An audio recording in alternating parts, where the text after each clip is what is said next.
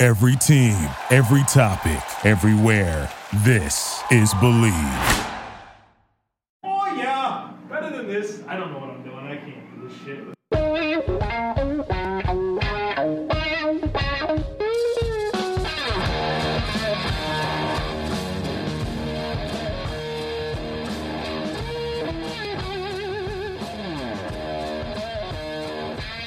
What's better than this? Guys being dudes here on the Draft Dudes podcast presented by Locked On.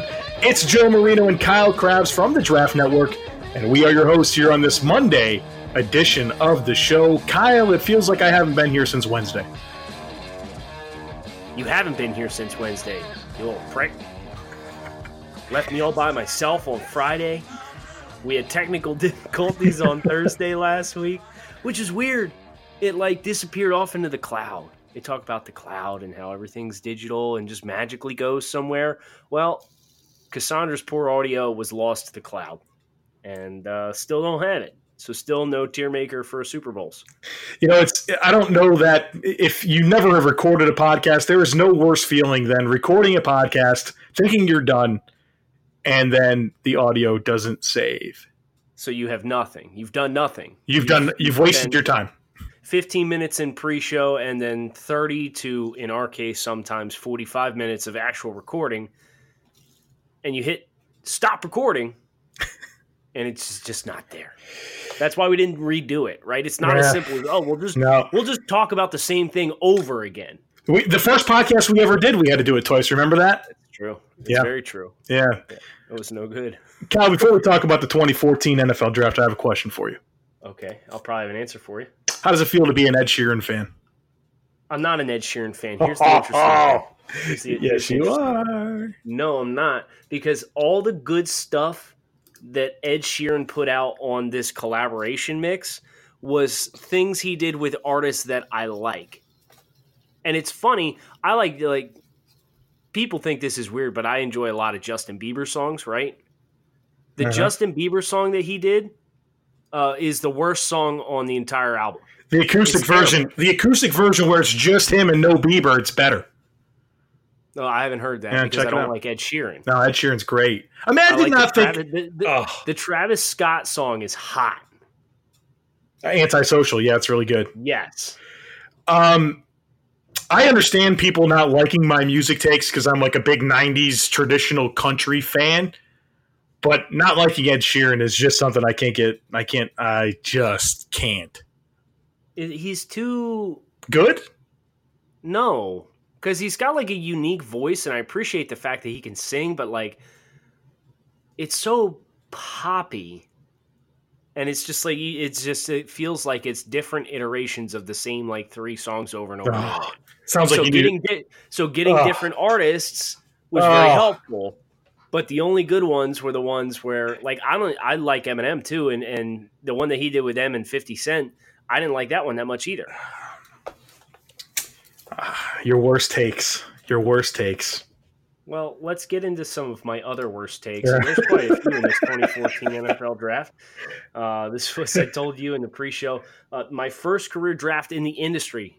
My first time writing scouting reports. I'd followed the draft, I'd consumed the draft, I'd done some work on my own, but actually being involved in the industry and in the social space, 2014 was the first year for me, and some good learning examples from this draft class, Joe. But I guess let's just kind of start with the elephant in the room, and that's Aaron Donald.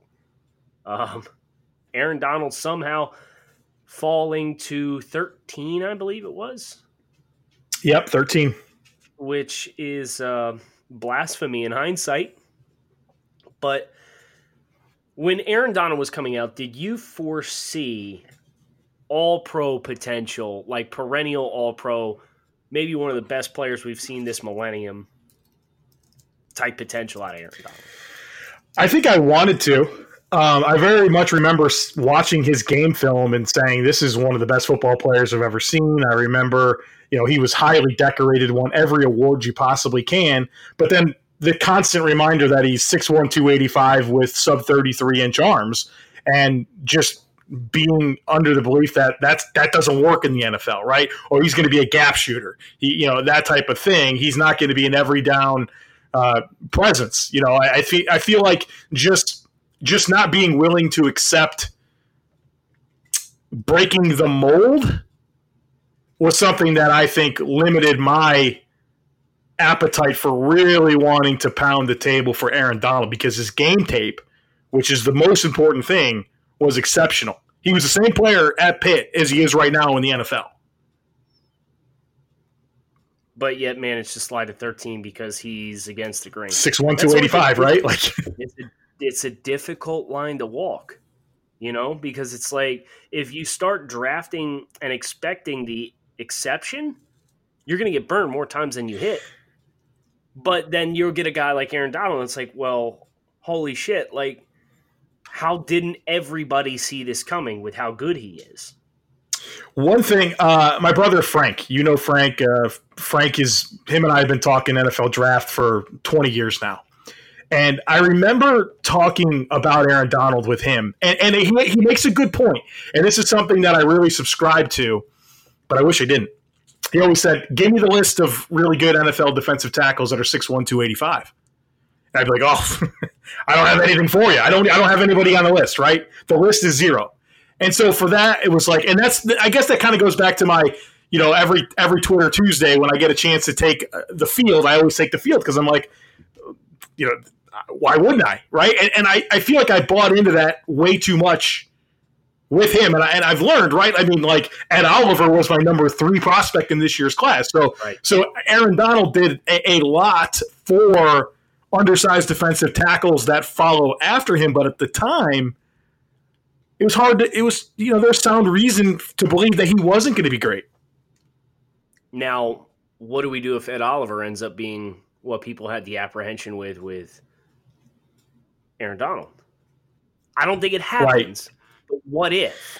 You know what I mean? Because then you've chased your tail. It's the human element, right? It's the human element. You just don't – I mean, it's like Jamarcus Russell has every bit of physical ability to play quarterback in the NFL. You know, so you're not going to discriminate against great – you know, it's just it's an impossible conversation. It goes back to the human side of it. Which is why there's no defined science. Nope. The NFL draft. As I'm looking through, Joe, I was responsible for writing the steal of the 2014 NFL draft, and I had a couple candidates. Telvin Smith was one, went in the 5th round. Devonta Freeman went in the 4th round. We had Malcolm Butler as an undrafted free agent, potentially could have won Super Bowl MVP the year the Patriots beat the Seahawks. But I ultimately settled on Charles Leno Jr. I'm interested in what you remember feeling about Charles Leno, because I actually graded him as like an end of day 2 prospect and really liked his functional athleticism. He had that prototypical length. He was just light. He was, I think, 303. He was a little short for offensive tackle standards. But going to Chicago, he spent a year in an NFL weight room and built up his core and lower body strength a little bit. He's still not a power offensive tackle, but you see him in zone concepts and his length and in pass protection, and he's really developed into a very, very effective starting left tackle at the NFL level as a guy that was the 246th pick in the draft. I want to answer this question by telling you where I had him graded, and I'm almost there. Okay. All right. If I just resort this spreadsheet, I'll be able to tell you. So if you have any other Charles Leno thoughts, this would be the time to get them in. Well, you know, my primary apprehension with Leno coming out was play strength and being able to reset the line of scrimmage. But I think the scheme fit that Chicago has implemented, I know Matt Nagy tried to run more gap concepts early in the year last year, but then they got back to inside zone, and it helped Jordan Howard come out of his shell. And when John Fox was there, they were running a lot of zone concepts too. And that really helped aid Leno in his onboarding process in the NFL. So I think there's a good example here of a player who needed a certain kind of scheme to help him play early and develop into a better overall player. Charles Leno is a player that got that in Chicago. 177th graded player on my board. He was a 5th round grade for me. So I had him higher than the NFL did. And I remember liking his tape, but being concerned that he was a little light. Because he moves well. I mean, his testing's good. Yes. Yeah, he had very good testing. I think he was above the 70th percentile in every athletic test that he had.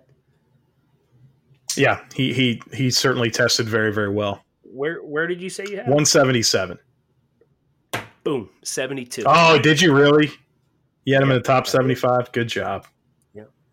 Well, we can talk about Mike Evans now if you want. Well, I think one of the things that I had earmarked for this entire conversation was this receiving class, right? Like we only got like one starting quarterback in this group. We got like one starting running back, but my God, we got some of the best receivers in the game. Mike Evans, Odell Beckham Jr., Brandon Cooks, Jarvis Landry, Davante Adams, Allen Robinson, Sammy Watkins, John Brown.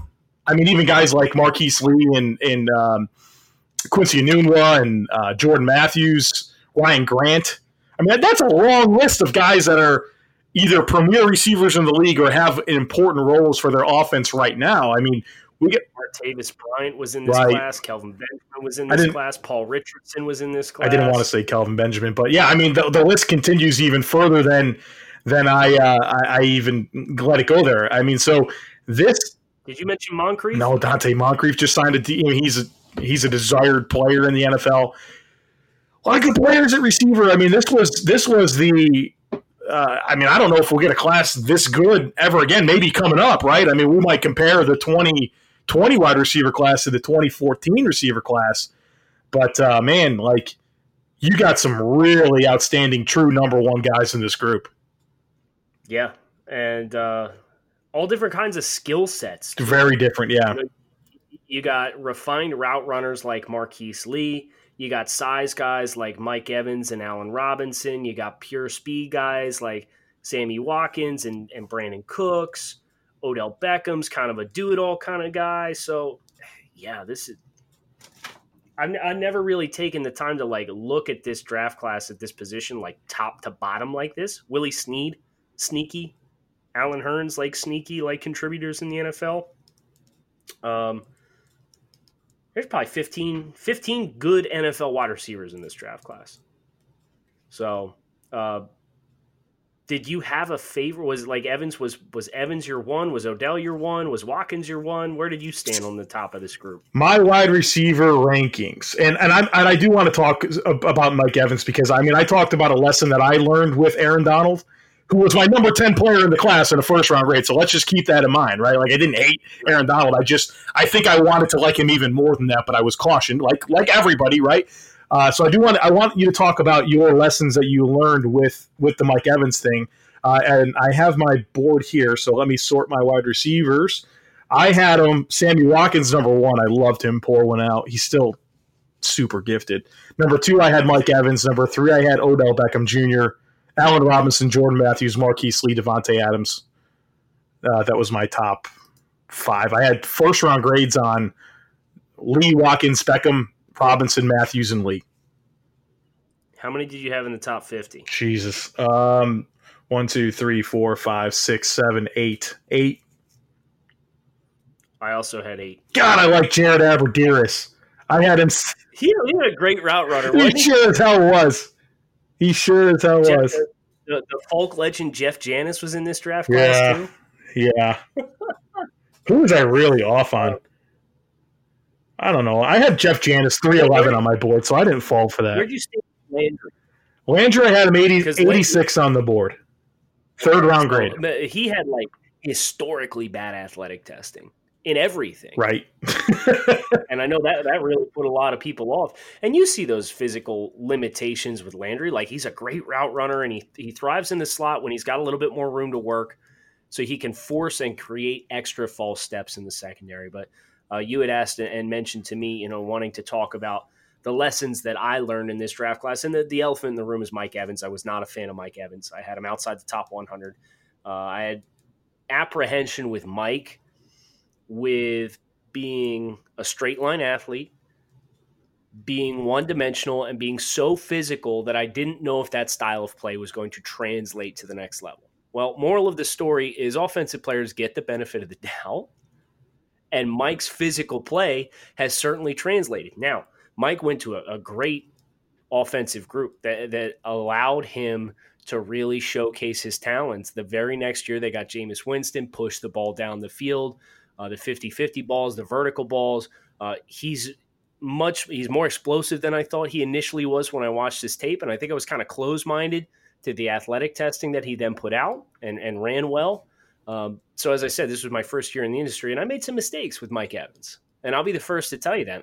I'll be the first to own that and say that Evans was a great example for me of having an elite trait, and you can translate to the next level with an elite trait, a singular elite trait, as long as you're put in a position to use those elite traits. So Mike Evans is height, weight, speed, physicality as a vertical receiver, his ball skills, his explosiveness to close ground and force defensive backs to open up early so he can get on top of them and then stack them. It all translates. And that was a really valuable lesson for me as I kind of evaluated, kind of coming in from my own little outside bubble and coming into this much greater space, what I think it's supposed to look like versus what is allowed to work in certain situations. Yeah, I mean, that's an effort. We keep learning that, right? Like, it's always. Yeah, we don't come pretending to have every answer. We like our process and keep evolving it. I mean, every year, I know I have, and I know you have as well. It's been, what do we need to tweak and how we look at prospects? What do we learn?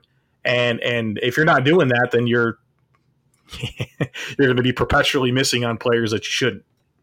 You know what made me laugh? What's that? I went back and did the 2016 draft. I'm looking right now through the first round, and my evaluations on the players is a series of posts that I'm doing for the Draft Network. And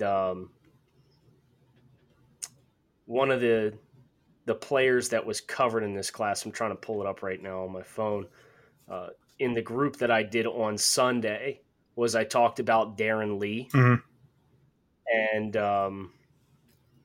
I made all these comments about where he can win and be successful, but I also acknowledged that he was going to have limitations and scheme limitations, and then I put him way higher than I should have because I openly made concessions that he's not going to be a universal player.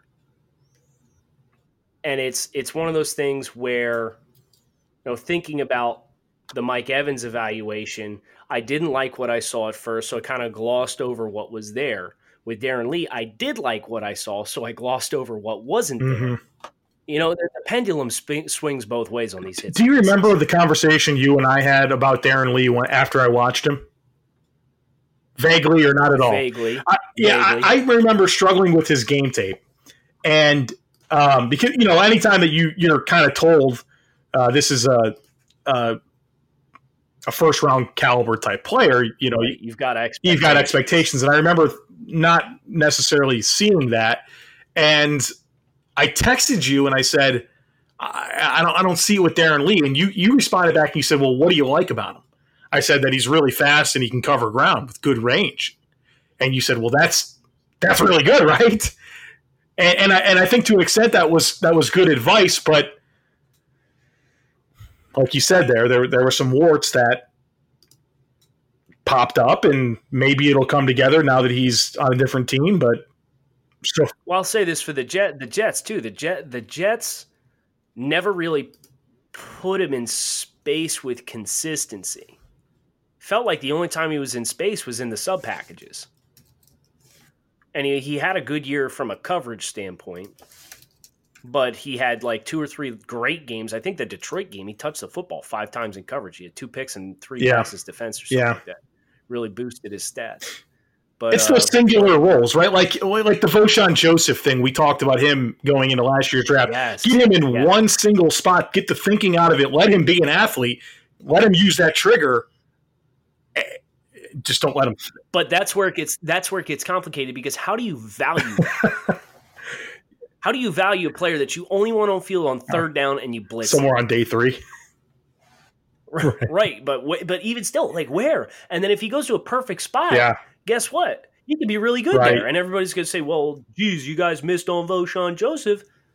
It's complicated. The whole thing's complicated. Damn right it is. what else is complicated about this 2014 draft? Let's get back on track. Why Trey Boston doesn't have a team? Has he? Is it because he's priced himself out? It's got to be because every year he signs with somebody, he winds up being really good, and then he's never brought back. He's always waiting until now August, even September to sign a deal. And he's been a really good football player every time he stepped on the field. And I mean, I don't know what it is, but he should be a preferred starter somewhere. Oh, I got somebody I want to talk about. Who you got? I want to talk about Lamarcus Joyner. All right. Lamarcus Joyner had some of the most fun game tape that I remember watching that year out of Florida State. This dude was tiny, right? He was coming out 184 pounds at 5 feet 8 inches with 31.5-inch arms. Very sneakily went on to have an excellent start to his career with the Rams, and he's now with the Raiders. And going to play some nickel coverage because he had some experience playing man-to-man in corner in the slot, some free safety there. I'm interested in what your impression was, Joe, of Lamarcus Joyner, because I will say this. He did not finish with a first-round grade for me. This was back when I had a lot of extra influences with peripheral metrics and things like that. He finished with a third-round grade, but I thought he had first-round tape at Florida State. Yeah, I mean, I didn't quite break everything down in terms of like first-round film, and grade all the other stuff like I do today for this class. But I had him as a second-round grade. Nice. Yeah, so I mean, that's probably where he would have fell for me because he probably, looking at my process today, he probably would have had first round tape, but then his peripherals would have brought him down. I comped him to Honey Badger. It's a good comp. They both signed deals this offseason. How about that? I said a more talented and safer selection than Matthew was, with incredible instincts and a knack for creating turnovers. Dude, he played like he was 6'2", 210. Yeah, he sure did. He sure did. What's up, Sophie? Yeah, somebody, I think... we don't normally get a Sophie appearance on this pod, yeah, so... I think it's a daily Amazon drop-off. So, no, it's FedEx, sorry. That's the luxuries of the dad tool, the Ring. Just pulled up and saw with the camera here who's at the front door. Man. It's the FedEx guy. Do you remember one of the big discussions going into this draft, at least during the college football season, was the tight end class? It was this Eric Ebron, Austin Seferian-Jenkins, Jay Samaro. And it was like, these guys were going to be 3 first-round tight ends, and we wound up getting one in the top 10, one at 38, and one at 49. But the hype over those 3 players was really, really, really high. I think everyone was looking for that Jimmy Graham type player. And these were all kind of guys that, to some degree, had that at their disposal. Very different outcomes. Amaro bombed almost immediately. He went to the Jets, right? Yep. Ebron, kind of the current poster child of the developmental curve that's required with tight ends, regardless, unless you're a very special prospect at the position. And then Seferian-Jenkins, he's had some flashes, but it's kind of been the same shit that he's had to deal with at Washington, right? Just never really got fully off the ground. Right. Well, and he's, I think he's had some alcohol issues and stuff that have, some personal demons that have precluded him a little bit. But he was signed by the Patriots right this offseason. Has already been cut, and that would have been a good chance. No, he walked away. Oh, did he really? Yeah. Okay. So I think he wanted to address some personal issues or something like that. And then CJ Fedorowicz, he was pacing. He really, and then it just, you can only have so many concussions in your life, so that was unfortunate. Don't blame him for hanging it up. But those were actually my top 4 tight ends. I had Amaro was my first tight end at 33 overall. I had Ebron 39, Seferian-Jenkins 78, and Fedorowicz was 125 for me. I had all of those. I had 11. Eric Ebron at 11. Amaro at 47. ASJ at 55. Ready for this one? Troy Nicholas at 68. And then Troy Nicholas was my 5, and he was. I had Fedorowicz at 91. So I had 5 top 100 tight ends. All right, so let's talk about Ebron here, because in all reality, he went 8. Right? Yeah. You had him 11, mm-hmm. and I had him 39. His true value, when you consider his development, probably falls somewhere in the middle there, wouldn't you say? Well, yeah, right. Yeah, you can't just like in hindsight, you can't say Ebron was worth a top 10 pick. No, but if you knew you were going to get what we're getting from Eric Ebron, and he went to a team that had more patience than what Detroit did, 39's too late to draft Eric Ebron. Agreed. How about the? I think we got to talk about pass rushers, right? Well, we got Khalil Mack, Jadeveon Clowney, DeMarcus Lawrence, D Ford, and then some guys. Coney Ealy. Trent Murphy, who had one good year. Can we pour one out for James Gale? Oh, God, I love this tape. Him and that guy from UNC the same year. What was his name? Kareem Martin, who's still in the league. Yeah, he's still. Yeah, but I really like James. He's in New York now. I think he's actually in line to start. And real quick, while we're pouring one out for James Gale, can we also pour one out for Scott Crichton? Yes, we can, because he had good tape. Sure did, and he tested well. Yep, Oregon State, man. That Oregon State team in 2013 was fun. That was like the Sean Mannion, Brandon Cooks, Scott Crichton. They had some ballers on that team. The fact that there's any prospects is very different than today. And they had Rashad Reynolds. I don't know if you remember him. Corner. Yeah, and Poyer was on the 2012 team, right? Yeah, so they were all in the same group. Yeah. Yeah, man. This ain't today's Oregon State, I'll tell you that. Run it back. Let's do it again.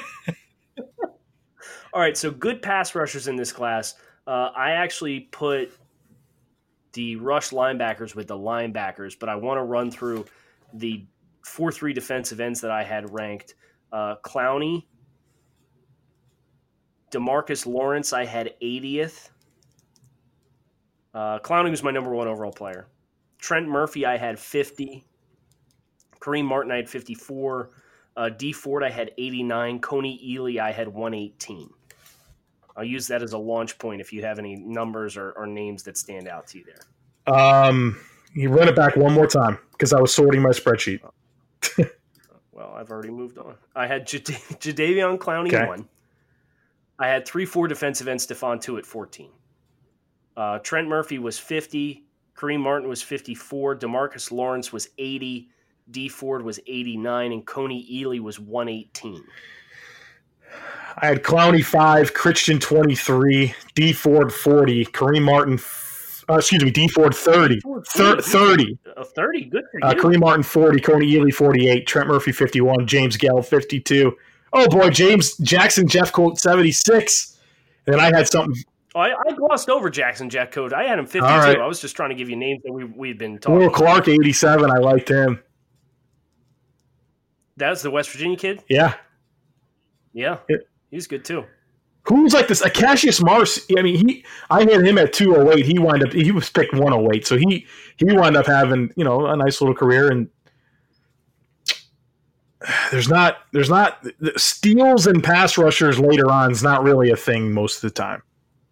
Right. And then you go to rush outside linebackers, and I had Khalil Mack, who was my 2nd overall player. Anthony Barr, I had 3rd overall. I considered him in a rush role. Pour one out. Marcus Smith, I had him 17. I had him 70, so I didn't fall for that one. And that's pretty much it for. How about Jeremiah Tauchu?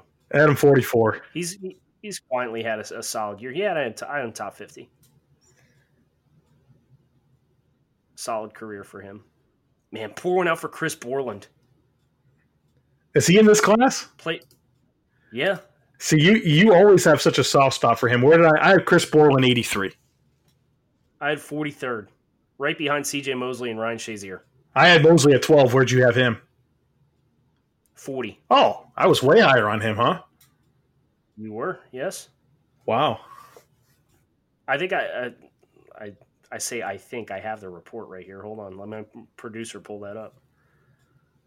If I remember correctly off the top of my head, I was concerned about what his impact was in coverage early on. For Mosley? Yeah. Was there any good offensive linemen? We had Zach Martin in this class. Wasn't Bitonio in this class too? Bitonio, yeah, I had him 33. Juwan James, don't know if you heard of him, 34. Gabe Jackson, I had him at 41. Weston Richburg, I had him 100. He's a good player. All right, correct me. I thought Mosley was not good addressing contact, and that's why I had him down a little bit. All right. He's getting paid like $18 million a year to play linebacker.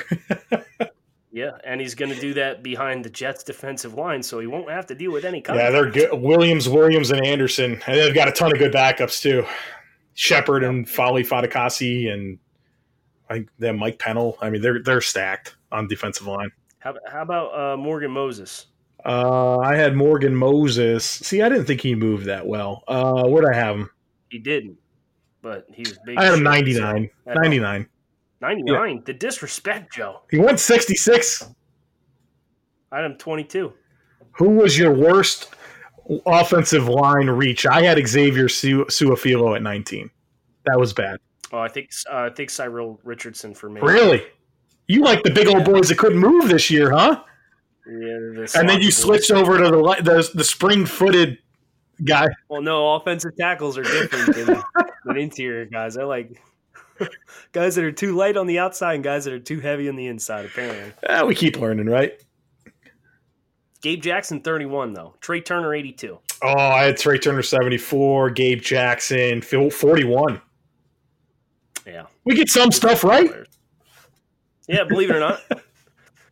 Quick thoughts on the quarterback class here before we hang this thing up? Besides the fact that it's... Yeah, but do you remember my quarterback takes this year? Because it's good if you don't. You like somebody bad, didn't you? I like Bridgewater and Carr. I had him 1 and 13 on my board. Yes, I had Teddy Bridgewater as my number one overall player. Yep. I had Bridgewater 6 and Carr 12. To my credit, and your credit as well based on that, is we found the best two, right? Mm-hmm. And we didn't have Bortles in our top 5, so there's that. Or Manziel. Bortles was my 8th-rated quarterback this year. And Manziel was 6th. Yeah, Manziel was – if I would have listened to myself even more, he'd have been lower. Funny story about this quarterback class, so this is going to be super random. I ran into Taj Boyd's father, and he told me that Taj Boyd was 3 inches away from being the number 1 overall pick. Did you tell him that's you got some bad news? No, that's not what I told him, but I very distinctly remember that interaction that I had. So there you go. I think to a certain degree you have to have that mentality, right? Whether or not it's factual or not, but like if it's not factual and there's people in the space that tell you that it's not factual, don't get mad at us. We're just telling, like that's always an interesting thing to balance too. And this will be my last thought of the day, Joe. All right. It's hard to present information, especially with how the players are engaged in social media now, because the players are inevitably going to see it, and the players are going to take offense if you give them criticisms. But the NFL draft process is a very different beast than like being in a college football locker room. Like people, they evaluate you differently, they assess you differently, and the draft process is kind of that like it's a baptism by fire where you're giving these players criticisms that they've never had to deal with before. And that can be hard for a lot of them. And it can be hard for us, too, to kind of walk that line and be respectful about it, but also be honest. My last thought is going to be this. Looking over this quarterback class, now I'll admit that I like David Fales a bit more than I probably should have. I had him 58th on my board. But there were some turds in this class that people were falling for, and their names are Brett Smith, and the other one's name is Keith Price. I don't know how those guys had fans, but they did. And remember Stephen Morris? Stephen Morris was like a thing all throughout the season until people watched his tape, and then I gave him a UDFA grade, 400th on my board. Yeah, it's very true. The original Taysom Hill, Jordan Lynch, years before his time. It's too bad. I had him 455 on my board, Jordan Lynch. Well, just got done talking about how criticism we try and be nice, but there's no sugarcoating that one, Joe. So thanks for dropping the hammer on Jordan Lynch. How many freaking guys did I do this year? My God. I didn't write full reports. I did 506. My God. What a nerd. What a loser. Right. My God. Come on back for tomorrow's Takes on Takes, guys. Hit us with your hot takes with the hashtag Takes on Takes at the Joe Marino and at Grinding the Tape. We'll talk to you guys tomorrow. Thank you for listening to Believe. You can show support to your host by subscribing to the show and giving us a 5-star rating on your preferred platform. Check us out at Believe.com and search for BLEAV on YouTube.